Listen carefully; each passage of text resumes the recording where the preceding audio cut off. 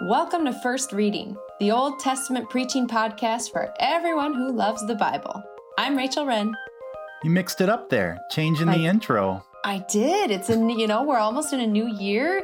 Goodbye 2020. I thought we'd give it a little twist. All right, I can go with that. And I'm Tim McNitch. This week we're bringing you scholarly preaching insights for one of the least attended Sundays of the year. I wonder what percentage of pastors take this Sunday off. What do you think, Rachel? I know, a high number. I mean, at least a third, if not probably more. You got a lot of tired preachers on the last Sunday of December. So true.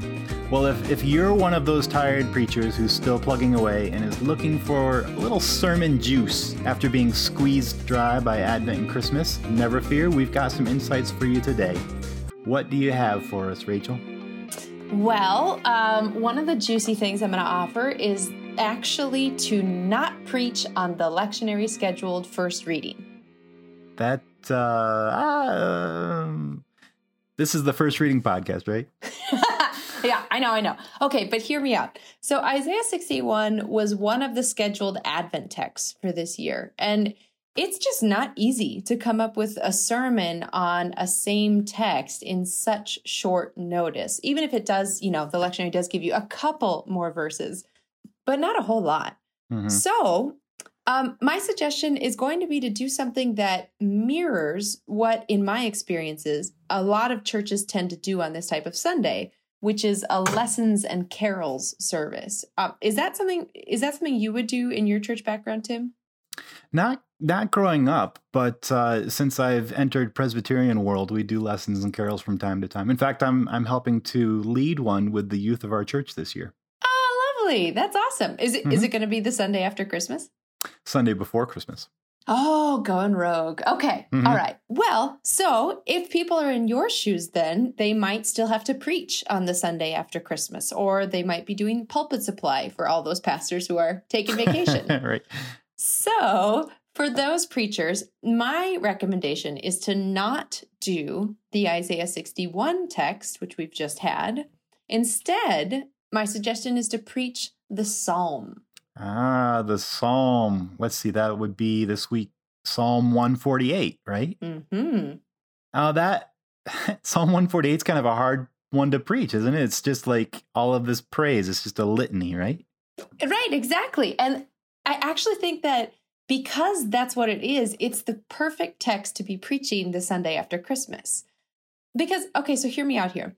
One of the things that I think is so enticing to people about Christmas is this idea, the concept of the divine coming down. And I know, okay, right, that sounds very basic, but just like hover with me there for a second. It's this whole idea that for a brief moment, that veil between things sacred and things profane is drawn aside just for a second. And in that instant, somehow both things are changed. So the profane touches the sacred in such a way that produces a human child, and the sacred comes in contact with the profane that causes stuff to happen here on earth. Like angels appearing, a whole host of them. And we're going to talk about that Hebrew word for host in just a minute. A star jumps out of its orbit and broods over a little city. Women who are going about their business find themselves heavy with new life.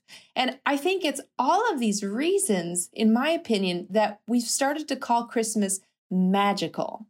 It's because we don't quite know how to describe that fissure point, that cleft between the divine and the human that causes things to change.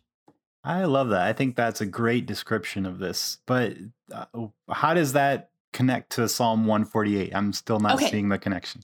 Okay, yeah. I'll get there. All right. So Psalm 148, in my mind, describes that fissure. It gives language to the thing we're struggling to know how to say.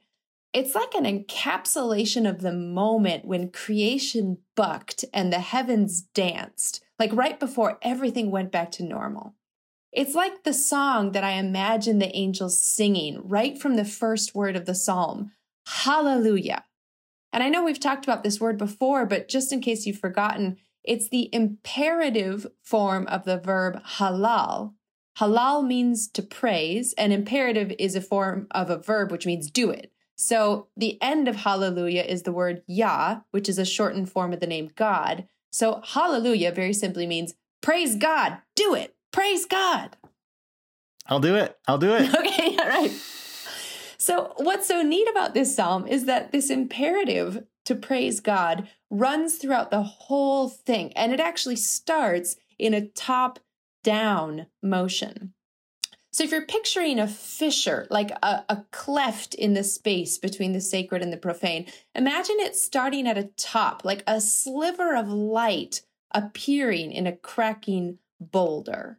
It starts at the very top, in the very heavens, in verses 1 through 4. It names all the celestial beings and orbs that dwell above our heads. And verse 3 is really nice for connecting it to Christmas. It reads, Halaluhu chol malachav, halaluhu kol tzeva'av. So praise him, all his angels or messengers. Praise him, all his host. So that word, the last word of the sentence, tzava, is the word that we translate as host. And for a long time, and I think this is something that happened when I was a kid and just never really got dislodged from my brain, but until quite recently, I kind of thought of host just as something that meant a whole lot of something. And in Hebrew, it can mean that, like an organized body of something, but it can also mean army. So praise God, all you army of celestial beings. And one of the reasons I love this is because Luke says that the shepherds were terrified when suddenly there was with the angels a multitude of the heavenly host. Mm-hmm. Yeah. I can sort of picture this army of angels armed to the hilt. Yeah. I'd be scared too. Yeah, exactly. And that not only connects it to Christmas, but it gives you a sense of the scope of praise that's being demanded by this psalm. According to the speaker, no heavenly stone is exempt from giving praise to God. And the speaker gives the reason for that in verses 5 through 6, because God created them and set them as this eternal order that shall never be shaken. But then the psalm moves directly to things that are not eternal, that are in fact exceedingly momentary and exceedingly ordinary. Sea monsters, ocean depths, fire, hail, snow and smoke, storm wind, mountains, trees, birds and beasts of every kind. All of that vast, beautiful chaos that God brought to life is called upon to praise the Lord. And only then do we get to humans. Mm-hmm. There's something really beautiful about that movement. And there, isn't there? You would imagine, in kind of our minds as humans, that it would go from the celestial beings to the humans to the animals to the created order, right? Mm-hmm. Right. But it inverts that. It starts at the celestial beings, then it goes to the created order, and only then it goes to humans. Now, once we get to humans, it continues in that hierarchical order. It calls upon kings to praise God, then princes, then judges, and then we get to something absolutely delightful. Because in this in this song of praise, we've heard so far all these things that are very either important, like celestial beings and kings and princes, or very powerful, like all these swirling orders of chaos. But the next bodies who are called to praise God are youths and maidens, old and young. And what's so lovely about that is it's those who seem the least important, the least influential, even the most vulnerable. And does that remind you in any way of the Christmas story, Tim? Yeah, definitely. The vulnerable, the lowly are the ones that are drawn into the story of the coming of Jesus. Exactly. Elderly Elizabeth, who's great with child, young Mary, who sings the Magnificat, this song of power and triumph, their voices are called upon to praise the Lord. And in verse 14, we learn it's because God has done great things for the people who are close to him. And this is a really interesting verse, so I want to just pause over it real quick because I find it fascinating and I think it's helpful to kind of talk through a little bit. It talks about God has exalted the horn of God's people. that's a phrase that we use in the churchly world, and we know it means like make great in some way. But if you think about that, like what in the world is going on there? What's the horn? Whose horn is it? Is it a horn like a cup? Is it a horn like an animal? What does it mean to exalt a horn? Are you like cheering someone or doing cheers? Like, it doesn't make sense. So I looked it up a little bit, and Eric Zenger is a psalm scholar, and he says this in his commentary. He says the psalm here adopts a widely attested metaphor stemming from the animal world, where horns lifted high, especially by wild bulls, signal not only fighting strength and superiority, but, as the animal walks, also reveal its dignity and beauty. Both evoke fascination and fear at the same time. So this psalm is picturing God as a wild bull, raising up its horns in protection and triumph for his herd, his people who are close to him. So the psalm pictures a people who have been drawn close to a terrifyingly magnificent deity. And what's beautiful about this is if you place this psalm in conversation with Christmas, the image flips. Because now, instead of seeing a people drawn close to a terrifying deity, we think of a deity being drawn close to its mother's breast. And if you imagine seeing both of those images at the same time, it's the moment when the divine touched the earth at Christmas that brings both of those into conversation together. It's just this really lovely picture and just kind of this perfect Christmas psalm. Something you might say hallelujah about.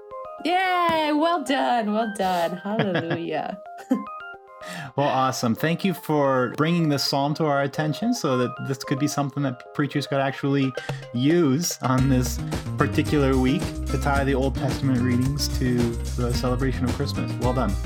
Yeah, absolutely. I hope you do. I think it'd be fun for your folks and for you too as you're out of sermon juice. So good luck, good preachers. Definitely.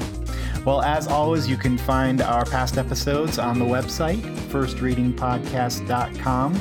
We're also doing some stuff on our Facebook page, so you can check us out there. And if you want, that's an easy place to also comment and, start a little conversation with us about all this good stuff. So check out First Reading on the Facebook.